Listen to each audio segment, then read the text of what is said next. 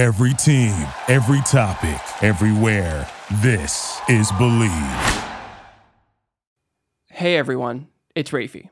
So we've spent the last 15 months working on Bolted, and we've been blown away by the support and engagement that you've had with us since the show's release. Just a few days ago, on the night of March 31st, I exported the final episode of Bolted that you're about to hear, and I felt like I had finally shut the door on a big chapter of my life. That lasted all of about 12 hours, because on the morning of April 1st, Nathan Fenno of the LA Times released a story that Dia Spanos-Berberian, the younger sister of Dean Spanos, filed a petition in Los Angeles Superior Court that seeks to force the sale of the Chargers franchise. This is all a developing story at the present moment, but some highlights from the story are: Dia Spanos-Berberian alleges the Spanos family trust's debts and expenses exceed $353 million. She also alleges that in November of 2019, Dean vowed to retain an investment bank to sell the team after the 2024 season. The petition also states, quote, Dean has failed to present any plan to address the trust's bleak financial picture because there was no other plan than the one urged by Berberian. Dean simply refuses to discuss it. His plan is hope. End quote. In response, Dean Spanos, along with his other two siblings, Alexei Spanos and Michael Spanos, said, quote, For the three of us, the Chargers is one of our family's most important legacies, just as it was for our parents. Unfortunately, our sister Dia seems to have a different and misguided personal agenda. They later added, quote, Operations of the Chargers will be entirely unaffected by this matter. End quote. The three Spanos siblings insist that they can buy out Dia's share of the team, but it's worth noting a few things here. The Chargers still owe the NFL a large portion of their $650 million relocation fee for their move. On top of that, Dia's share of the team is likely to be valued at somewhere around $500 to $600 million. Another relevant note is that Dia Spanos-Berberian has retained attorney Adam Streisand to represent her. Streisand was the same lawyer who helped Steve Ballmer buy the LA Clippers when Donald Sterling was forced to sell that franchise, and helped Jeannie Buss get controlling interest in the Lakers during her family's legal fight. All of this is to say, it's a lot of information, it's very new, and I don't think we're going to be closing the door on Bolted quite yet. We're working our hardest and our fastest to get a bonus episode to you in the coming weeks that can dig deeper into all of this. Now, it's a developing story, like I said, facts may change quickly, so all I ask is for a little bit of patience. But for now, enjoy the series finale of Bolted. He's the mayor of Los Angeles, Eric Garcetti, joining us, Dan Patrick Show. It's September of 2017. Los Angeles Mayor Eric Garcetti had become somewhat of a regular guest on the Dan Patrick Show, and he was calling because LA had just achieved something that San Diego could only dream of, getting awarded the Summer Olympics. So good to be with you. It's amazing. People are so pumped up. U.S., I think, has bid more than any country, and Los Angeles more than any city, and after a long drought, the Summer Games are coming back to America. But soon, the conversation shifted gears. How important was it to have not one but two football teams in town? Oh, well, I'm a Rams fan till the day I die, so I was excited to get the Rams, and the Chargers are gravy, and my heart goes out to folks in San Diego because I remember as a kid what it was like to lose not just one but two teams when the Rams and Raiders left. The Chargers hadn't even played their home opener since relocating. The ink was still wet on their new LA lettering. But this was the reception that the Chargers were finding for themselves in Los Angeles. Yeah, I didn't think you needed San Diego. I hated seeing the Chargers relocate there, but I understood the Rams. But could you have done with just the Rams in town? Would that have been enough? Absolutely. You see, despite their proximity, Los Angeles is nothing like San Diego.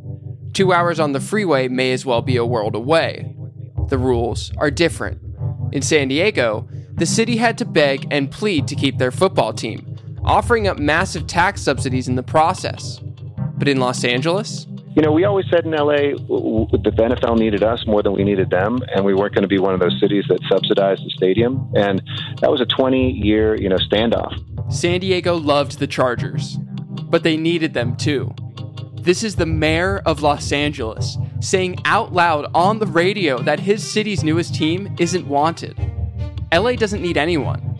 And as for the love, both the Raiders and the Chargers, it would have been nice if they could have stayed put where they are, because Oakland and San Diego have huge fan bases. So we embrace any team that comes. We're certainly happy to have the Chargers in LA, but I think we could have been happy with just one too. The Chargers' move to LA is the NFL's grandest experiment yet. A test of civic pride, media market rights, and real estate deals. Money, power, and just a little bit of football. In our final episode, we'll look at where things stand. What happens when one city loses its team and another city gains it? How has that move redefined success for the NFL in the future? And how does San Diego move on as America's biggest football widow? I'm your host, Rafi Cantor. This is Bolted. Chapter 6, The Fight for Nothing. Football might be over, but NBA, college basketball, and the NHL are in full swing. And the only place you should be betting on these sports is at betonline.ag. BetOnline even covers awards, TV shows, and reality TV.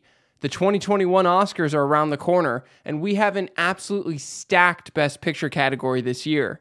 Right now, Nomadland with Frances McDormand, the God, is the heavy favorite to take home the award at -500. But we have some great value bets down the list.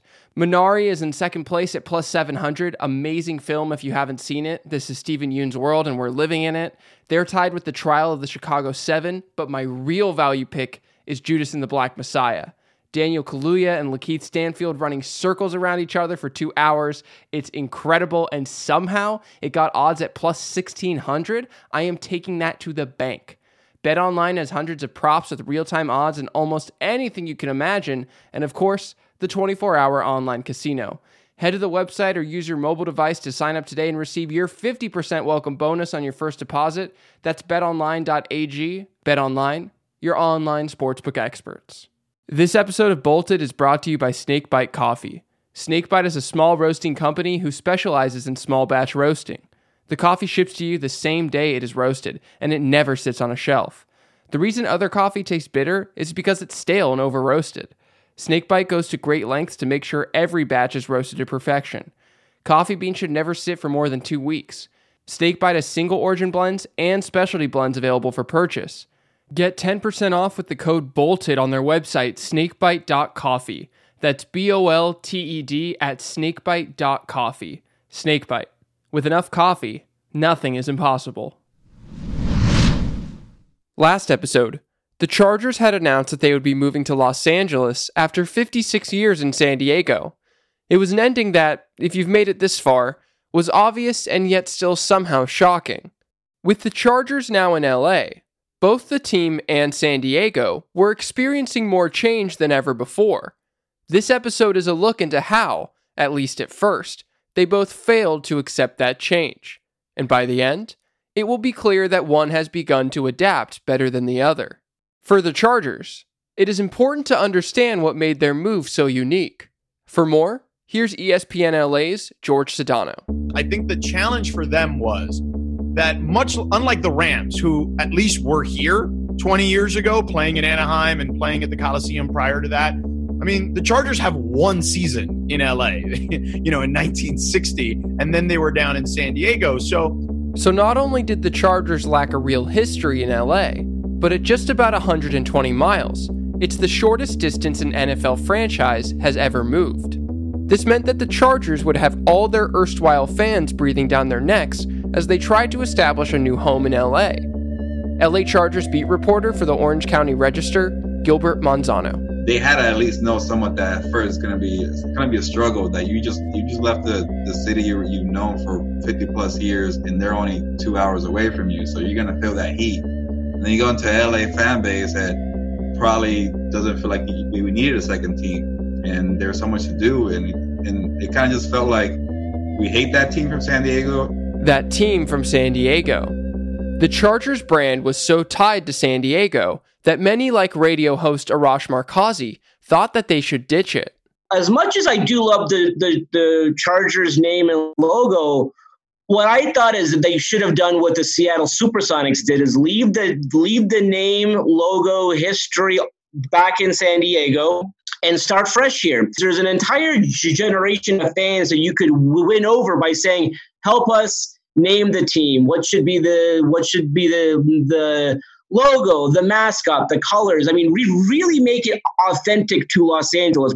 Rebranding is a move that many relocating franchises undertake.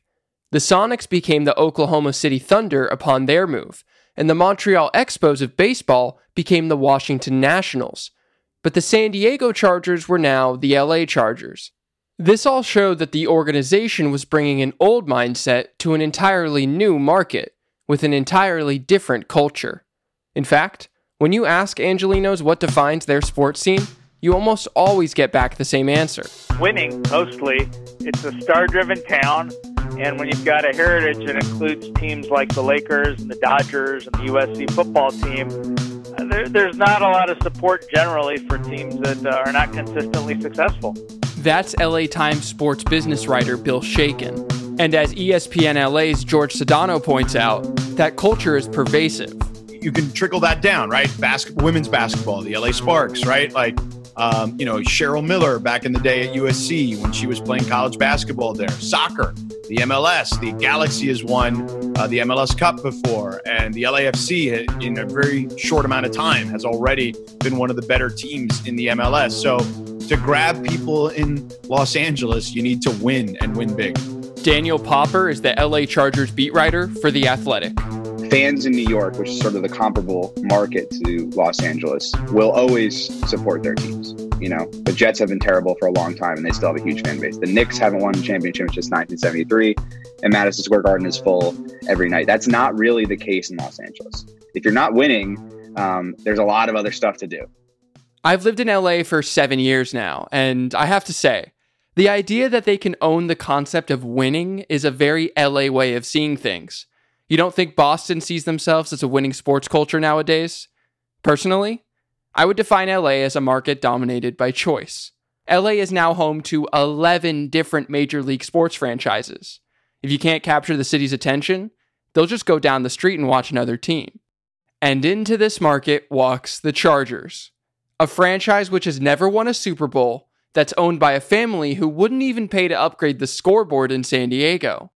The Chargers' first move as an LA franchise needed to be bold, but instead, it wound up being an infamous moment in graphic design history.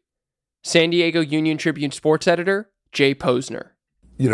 From going back to the very day that the move was announced and they came out with that logo, the Dodger ripoff logo that was just, a complete bust in so many different ways.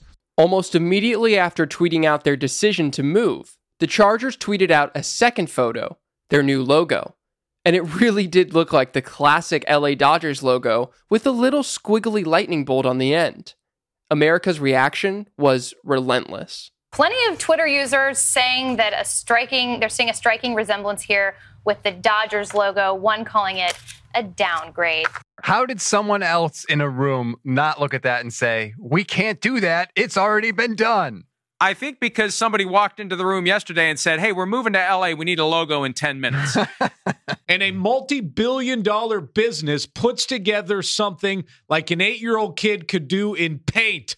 Marisa Canepa worked in the Chargers public relations department from 2016 to 2018.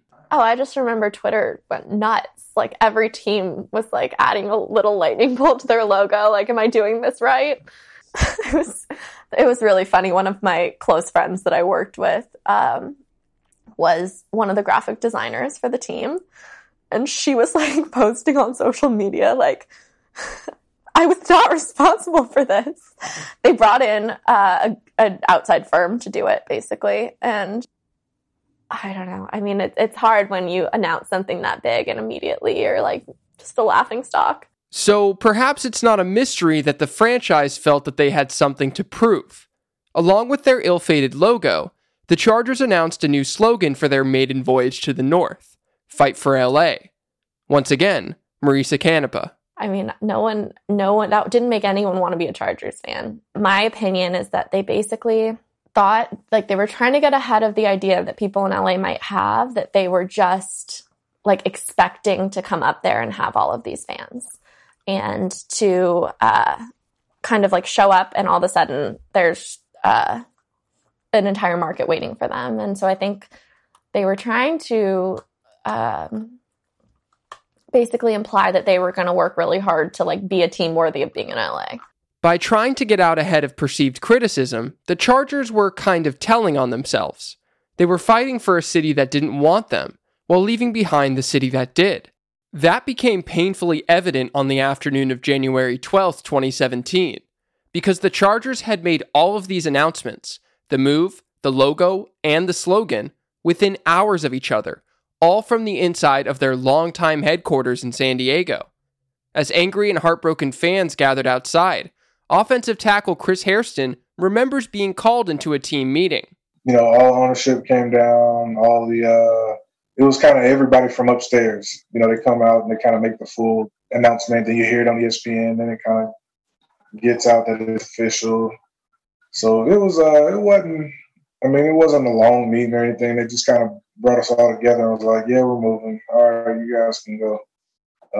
Get back with us. We'll have all the information for you. And, you know, they kind of handled it as business as usual almost, just kind of started the process. It happened really fast. In fact, it was so fast that many inside the building didn't know what to do, even while an increasingly irate crowd was forming outside. The one thing I remember was there was nobody going out there, and they were kind of apprehensive about me going out there, but I wasn't, it was like, I just kind of made it like I'm walking out to my car and then just stopping and seeing what's going on. The fans that were out front, they were like, you could tell they were hurt, man.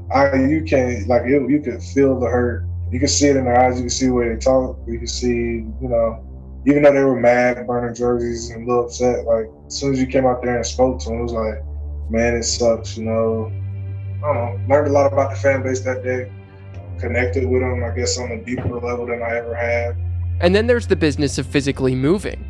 The team had to get players, personnel, staff, and equipment up to LA, and that cost money. But according to running back Kenneth Farrow, that cost was left up to the individuals. I think they had like a company that was, I guess, like a little bit cheaper rate than some of the other stuff. So they were definitely throwing out resources. I think that's the only thing I remember was like a moving company that they were trying to hook us up with to kind of help with that situation. But they didn't give you like a stipend or anything? They didn't like pay the expenses? I don't think so. Not that I remember. Of course, some of those personnel would not be making the trip. The Chargers fired much of their coaching staff in San Diego, opting to bring in Anthony Lynn as their new head coach in Los Angeles.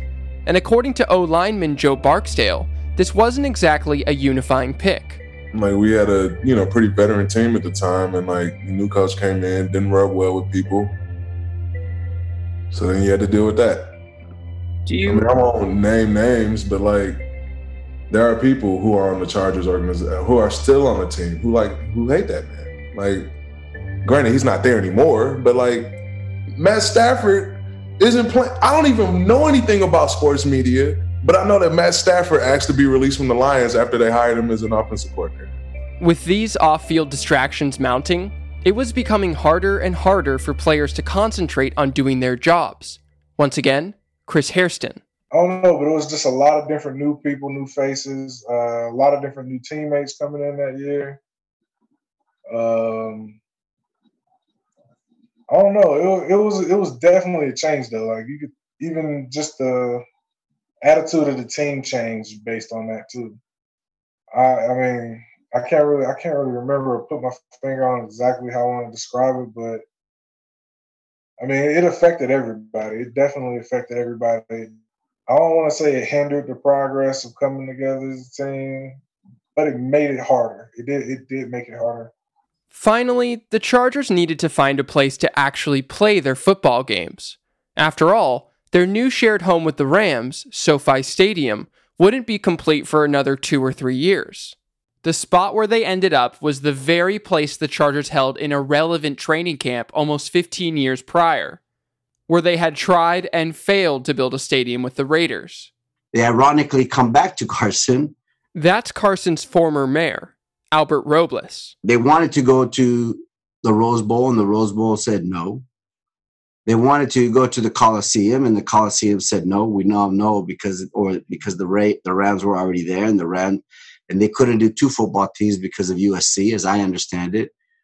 So, ironically, they had no other alternative but to come to Carson. Carson happened to already have a stadium, but you wouldn't call it NFL caliber. With a 27,000-seat capacity, StubHub Center, which is now Dignity Health Sports Park, was by far and away the most intimate venue for NFL football, with about half the seats of the next smallest venue. Despite all the other missteps along the way in this move, this was actually a way that the Chargers could stick out in their new market. Arash Markazi. The problem is, and people forget this, they were not giving away those tickets. It wasn't like those seats were not empty because there was no one who wanted the tickets. They were the most expensive tickets in the league. Why? Because there's only 20,000 seats. And quite frankly, if you're a Packers fan, if you're a Steelers fan, if you're a Bears fan, that was the only time in your life that you were going to watch your team play in a 20,000 seat facility. The great irony is that the Chargers were attracting LA football fans, just not the ones they wanted. Daniel Popper. A lot of these opposing fans that are in the stands aren't technically from wherever the team's from. It's not like people from Minneapolis are flying to Dignity Health Sports Park in LA to see the Chargers play the Vikings. These are fans that grew up as Vikings fans in Los Angeles. There wasn't a team in LA for 25 years. And so these are the people that you're seeing going to the games, and they're saying, okay, well, my team's coming to town. What's $250 if I can see my team play for the first time in 15 years or whatever it is? And the other side of the coin is that the people that actually are buying season tickets that are Chargers fans see an opportunity to make a huge profit on the secondary market. The Chargers had become victims of the very football power vacuum that had propelled the team to Los Angeles in the first place. But the team did make a concerted effort to get certain people to the games. Once again, Marisa Canepa. People who have millions of followers on Instagram, obviously they post one story to Chargers game, and that gets a lot of eyes. And it wasn't just influencers. Like there were a lot of people that were on The Bachelor, but then they're also like they would get Dodgers players and people like Lakers players to come to games and stuff like that. So they basically were just trying to create an image of like the celebrity wanting to attend the Chargers game, which like again is like that whole LA facade. As all of these off-field distractions piled on top of one another, it may have affected the team's play. In a city that demanded winning immediately, the Chargers started the Los Angeles era with 4 straight losses. I mean, I always felt really bad. Really bad for the players. You're walking around the stadium doing work and you hear like the crowd go crazy and you assume the Chargers scored, and usually it's the visiting team. It was that dramatic. Running back Kenneth Farrow and offensive tackle Joe Barksdale. Yeah, that was crazy. That was a little bit crazy. It was like, my college was, I went to, not one of the Power 5 schools. We were at U of H and University of Houston, and it was definitely more electric there than it was at the, the StubHub? The StubHub Bowl. Yeah, and so that was kind of shocking because you get out there and it's like, dang, this is an NFL, and like, 1, there's not too many fans in here. 2, there's almost more fans than our fans every week. I mean, playing for the Chargers, to sum it up for me, would be like being a second-class citizen in the NFL. I felt I would equate it, honestly, to segregation in the United States. That's what I would equate it to. Seeing these other players get off of nicer buses, seeing these other players, nice-ass stadiums, nice-ass facilities, supportive-ass fans. And, like, I feel like I had a second-class experience of being a professional athlete when it came to the Chargers. Sometimes I forgot I was a professional athlete. That's how shitty of an experience it was. Joe Barksdale retired after the 2018 season, a year which ended for him with injury and subsequently being released by the Chargers. Oh, yeah, I was happy. I was happy. Very happy. Because I finally got to get away from the Chargers, and I had to deal with, shitty shit just begets shitty shit when you got to shitty organization that's being managed shittily, you're going to have shitty fans, and it's going to be a shitty experience, and you're going to be happy when you're out of it. Because you can only play for the money for so long. So do you think because the Chargers were the last team you spent significant time with, that's why you're not in the game today? I know that. Yeah, I don't think that. I know that. With the spotlight of the nation's second largest city now on the Chargers in Los Angeles, people noticed. This was Jimmy Kimmel on his show back in 2017. The Chargers, they only have 27,000 seats at the StubHub Center. It's a soccer stadium. They can't even seem to fill half of it. They claim they do. It doesn't look that way on TV. The Eagles were in town last week. Even Sean Spicer was like, wow, that is a small crowd you guys got there. And on top of the ridicule, there were also the honest difficulties that the country was having adjusting to the Chargers not being in San Diego anymore.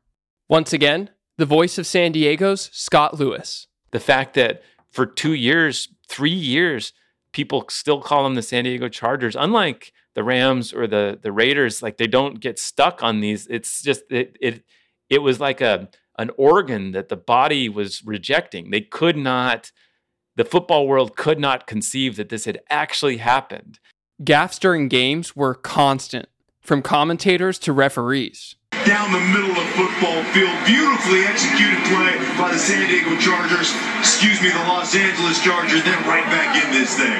First charge timeout, San Diego. Anthony Lynn taking his first timeout. Not exactly San Diego, Carl, is it? Even as the Chargers were entering their second season in LA, the football video game Madden still featured this introduction to Chargers games.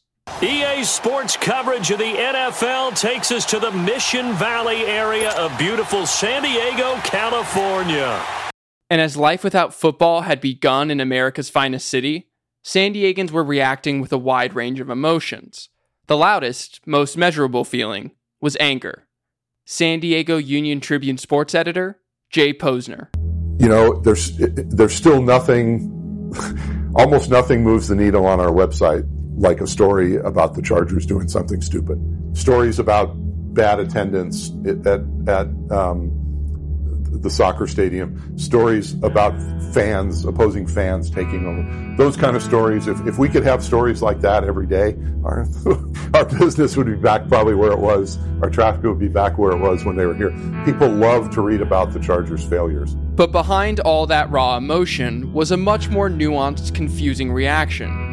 NBC7's Derek Togerson. For me, it's been that love-hate relationship. You know, like I want to make fun of them for every stupid thing they do, and I want, you know, the guys on the field to have a bunch of success. And I hear about it on Twitter and Facebook all the time. You can't have both. Like, well, you know, why not? Why can't you have both? Why can't you root for the organization to keep doing the dumb, stupid crap that they always do? You know what? I have to root for the Chargers right now because of the guys in the locker room that I like so much. And Philip and Antonio aren't going to have any more of these shots. I want them to have success. And I know that means that the team and the ownership has success. But for those guys, I'll put aside the personal pettiness and the bad feelings I feel about the ownership group to let them have that one moment in the sun. And it's hard. It's hard to get to that point, but I would feel like I'm turning my back on my friends if you don't do it that way. There's no winning in this situation, and it freaking sucks. This was the space the Chargers existed in for their first year in LA. They were nomadic, playing in a home stadium while never quite being at home, while most of their fans watched longingly from a city that they had kicked on their way out the door. If this were in any other sport in any other time in history, the LA Chargers may have been on the verge of extinction. But this is the NFL in the 21st century. And as Scott Lewis explains, it's hard not to call the Chargers move a success. The Chargers were just a theory at that point. They had been unmoored from their fan base. So they were no longer a team with a fan base. They were a theory. And the theory was that you could, as the NFL was a show, and the Chargers were a character in that show, and that character could have no fans of any significance, and that the show could still succeed while they built that up. And I think that proved kind of true, that the NFL is a TV show, and these stadiums are just sound stages, these massive sound stages for this TV show, and that the Chargers didn't need fans anymore, that the actual product of the NFL is this giant theater, is just this play, and they were a big character in that play. The business publication Forbes tracks the value of every NFL franchise. In 2014, the San Diego Chargers were worth $995 million. Just 3 years later, in 2017, the newly minted Los Angeles Chargers were worth $2.27 billion. There's a widely held belief that the Chargers' meteoric rise in value was due to their relocation to LA. Hacksaw mentioned that all the way back in our first episode. Because by taking that franchise up the road, the value of that franchise rocketed north of $2 billion. However, it wasn't just the Chargers. Every single NFL franchise, from the Chargers to the Patriots and back to the Jaguars, saw their value double in that time span, according to Forbes. Why? The league signed massive TV contracts with networks and streamers. Those contracts currently bring in close to $6 billion a year, and that number is going to rocket to over $10 billion in 2023. And all that money is split evenly across all 32 NFL franchises. The NFL could put a franchise on the moon, and it would still be a wildly profitable venture. The Chargers will not succeed in LA because they needed to be there. They will succeed in LA because they didn't. But that doesn't mean LA won't be more valuable. Why go through all this conflict and heartbreak? Local revenue. This is money that is not split amongst the franchises, but is kept by each of them for themselves. Sports economist Victor Matheson. Stuff like concession and parking and luxury boxes and personal seat licenses, that all stays local, so you get to keep all of that. If you're the official bidder of the Los Angeles Chargers, and that's money they get to keep. Another example of local advertising that gets to be kept is naming rights of the individual stadium. So that's local money that gets to stay. Being the official anything of the Chargers is just more valuable if the Chargers are in LA and not San Diego. Think about where the Chargers are going to play in LA. SoFi Stadium, with the Rams. Once again, Arash Markazi. Whenever people want to talk about, could the Chargers just move back to San Diego tomorrow? This is going to take some time. I mean, they have a 20-year agreement in place, and it's not just for the stadium. It's for partnerships. It's for the official soft drink. It's for the official hairline. It's for like every deal for SoFi Stadium is for the Rams and for the Chargers. Now think about who is paying for SoFi Stadium. The Rams and their owner, Stan Kroenke. I did a piece about this a few months ago about just how good the deal is for the Chargers in LA. They have none of these cost overrun responsibilities. They don't have to sell any seat guarantees. They can get into a beautiful new stadium for just a bargain. And you can see it in Stan Kroenke's reaction to their experience, that he realized that they're the ones that saw this more clearly than he did. He's putting $6 billion into this stadium to take care of people and to handle people in LA, and they got a free ticket to be part of this show, almost a free ticket. The arranged NFL marriage of Dean Spanos and Stan Kroenke is the culmination of that war between the old money and new money NFL owners that got their teams to Los Angeles in the first place. In Spanos, Kroenke sees the man who is riding on his coattails. In Kroenke, Spanos sees a man that is everything he's not. Self-made, who married into an even richer family. An NFL owner who was able to finance a stadium entirely on his own, with the wide support of their NFL cohorts. George Sedano. It is a very transactional relationship, right? It is landlord-tenant, to my knowledge. And I don't think there's a huge relationship beyond that. Daniel Popper. I would call it volatile. Yeah, I don't think anyone within those two organizations really likes each other, and I think there's quite a bit of infighting that occurs. I'll leave it at that. So that's about all I can say. But I do know that it's not a dandy relationship by any means. No. Listen, I'm not mad. I'm just disappointed. Because I've been telling you people about the quality and wonders of Manscaped's Lawnmower 3.0, their performance boxer briefs, and their new refined cologne, and some of you are still not listening to me. I am trying to give you money. Join the other 2 million men worldwide who trust Manscaped with their grooming needs. This is the final episode of Bolted. It's the last chance to take advantage of this incredible deal. Do not regret this for the rest of your life. 20% off and free shipping with the code BOLTED at checkout. That's code BOLTED at manscaped.com.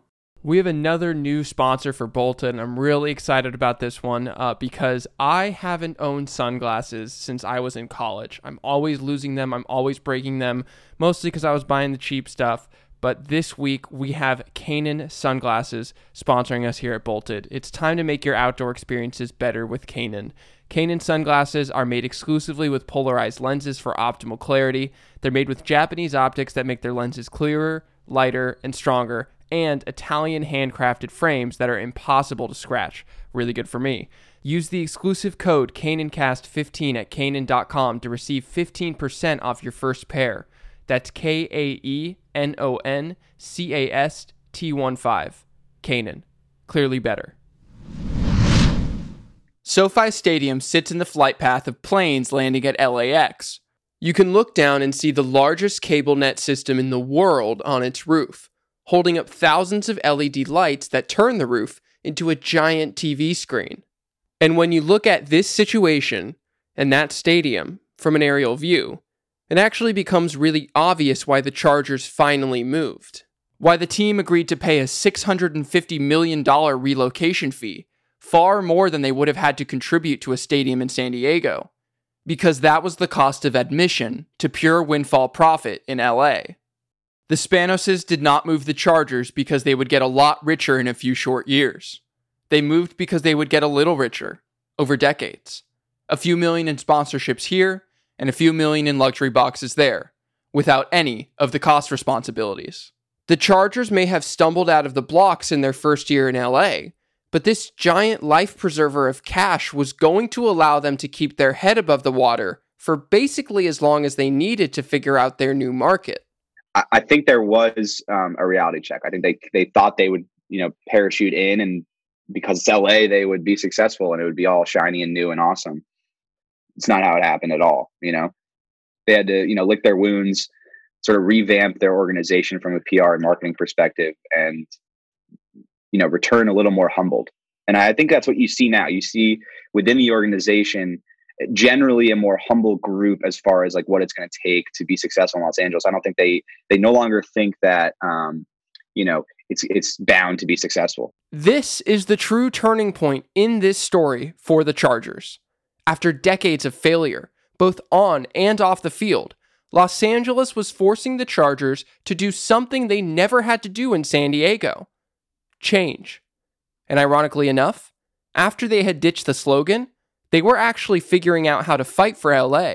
Anyone that's rooted for sports, even on a small scale, at some point in their life, knows that you don't just switch allegiances. If you've been rooting for a team for 25 years, you're rooting for that team for the rest of your life. That's just how it works. And you're not going to just switch because the team's like, hey, we're in LA, come join us.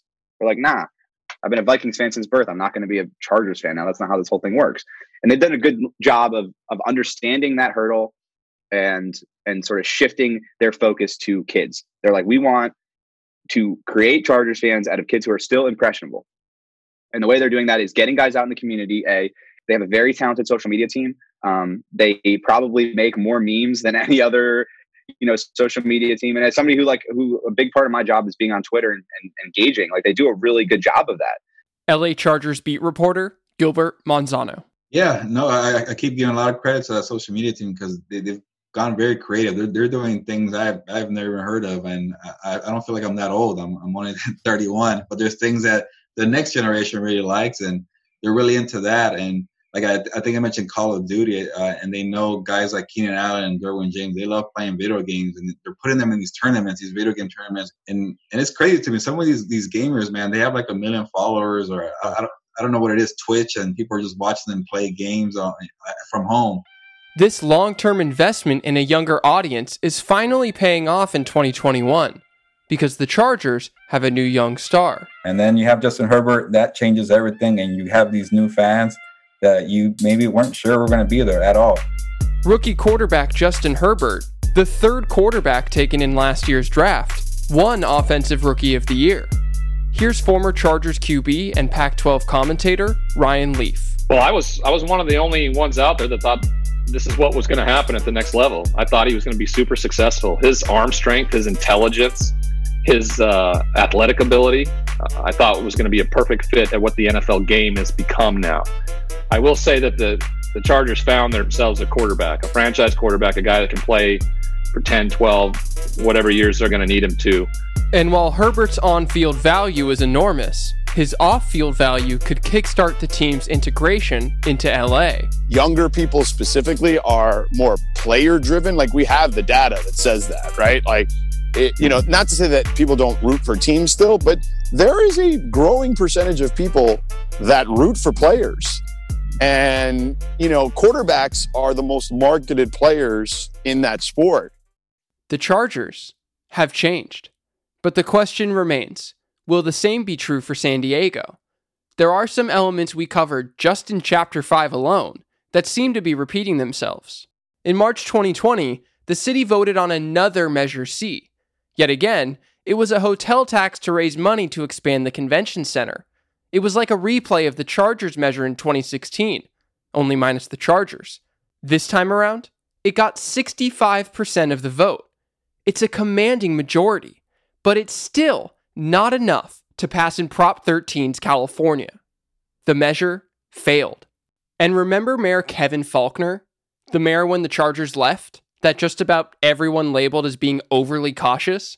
He reached the end of his term limit in December. Now, he's running for governor of California and is spearheading an effort to recall current governor Gavin Newsom. I know we can clean up California, and that's why I'm running for governor. I'm running to make a difference, not to make promises. Yeah, that still sounds like the same dude. As I noted last episode, doing the same things over and over again is not a recipe for success. So I wanted to know if another city was able to grapple with the loss of a beloved franchise. We asked The Athletic's Stephen Cohen, our 1994 Chargers expert who's based out of Seattle, if that city has been able to move on from losing the Sonics in 2008. No, there's no moving on. The city's, the basketball fans in the city are incredibly bitter still about the way that went down. I think in a way that will be similar to how Chargers fans in San Diego will feel years from now.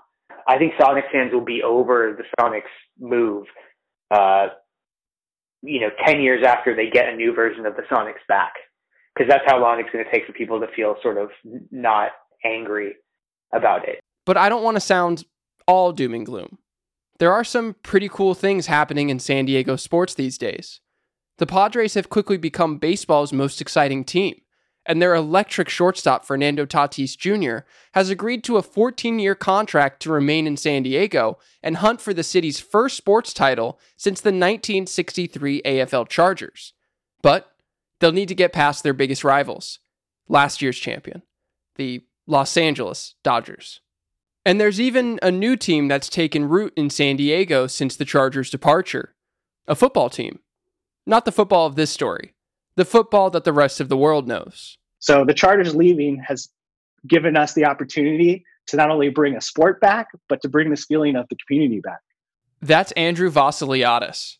He's the owner of San Diego's newest professional soccer club. Andrew felt the heartbreak of the rest of the city when the Chargers moved. I was a Charger fan my entire life. My father purchased season tickets when they did the stadium remodel. So we were season ticket holders, I think sometime in the 90s when they did that. I think it was mid to late 90s. So when it came time to find a name for the new team, there was one word that kept coming to mind in conversations with fans. Loyal. I'll be honest, it wasn't the first name that we landed on. And then we started doing these community listening sessions for other reasons. We weren't necessarily looking for a name. We said, what do you think of this? What do you think of that? And no matter what we did, the Chargers came up. And it wasn't necessarily that people were saying, you need to make this name because of the Chargers.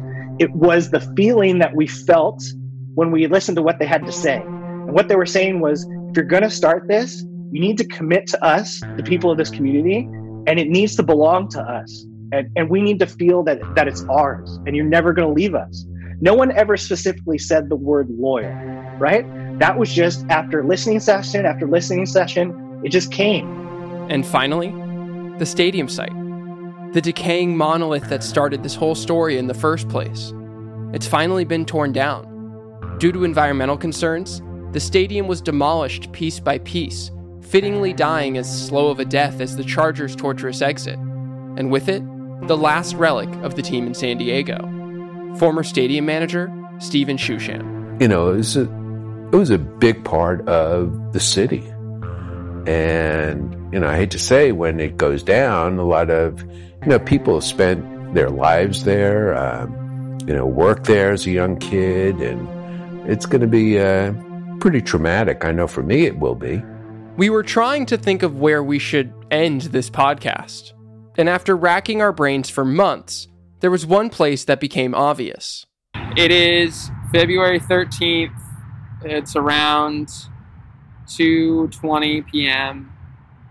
And me and our producer Ben and our sound engineer Jordan are all sitting outside of Qualcomm Stadium, or what's left of it. It's pretty surreal.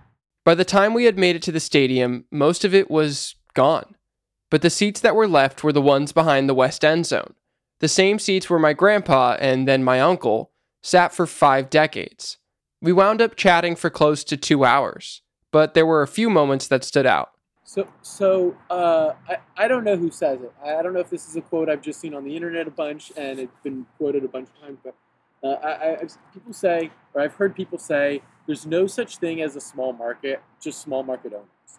And that these guys, like any of these teams can, any league, any team of any league can afford to do these things if they're willing to put the time and effort into it. And it's crazy that San Diego has had not just one, but a few different, teams with the similar kind of impact. And I think that's what makes San Diego a quote-unquote small market city, because I feel like we've brought on that label onto ourselves. 100%. That this stadium was originally built with optimism, and that it was this, again, we're going to just build this giant concrete wart that's going to stick out in this city, and we're going to put 2 teams there, and we're going to have, we're going to put it right next to our big shiny freeways that we just built, and you can park in our big parking lot that's going to, you can have your nice car and then drive to your suburban home. And it was such a moment in not just this country, but also this city, of, again, this optimism and possibility of what this can be. And it just feels like that the vision for what this city is capable of accomplishing has shrunk as time has gone on.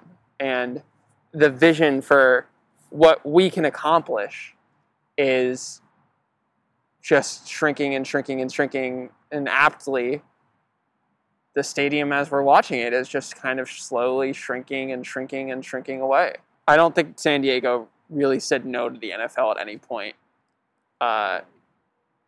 They just said we can't.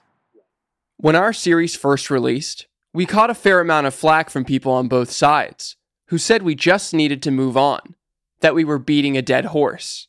To me, this is moving on, learning from the mistakes of the past so that they won't happen again. The story of the Chargers leaving is not a tragedy. It is a lesson. Don't get me wrong, the Spanos family chose to leave San Diego, but the Chargers, for better or for worse, were treated like a public good. And time again in this story, San Diego failed to protect their public goods, their pension system, their infrastructure, their stadium, and their football team. I don't think the NFL is going to be an issue in San Diego for a very long time, if ever.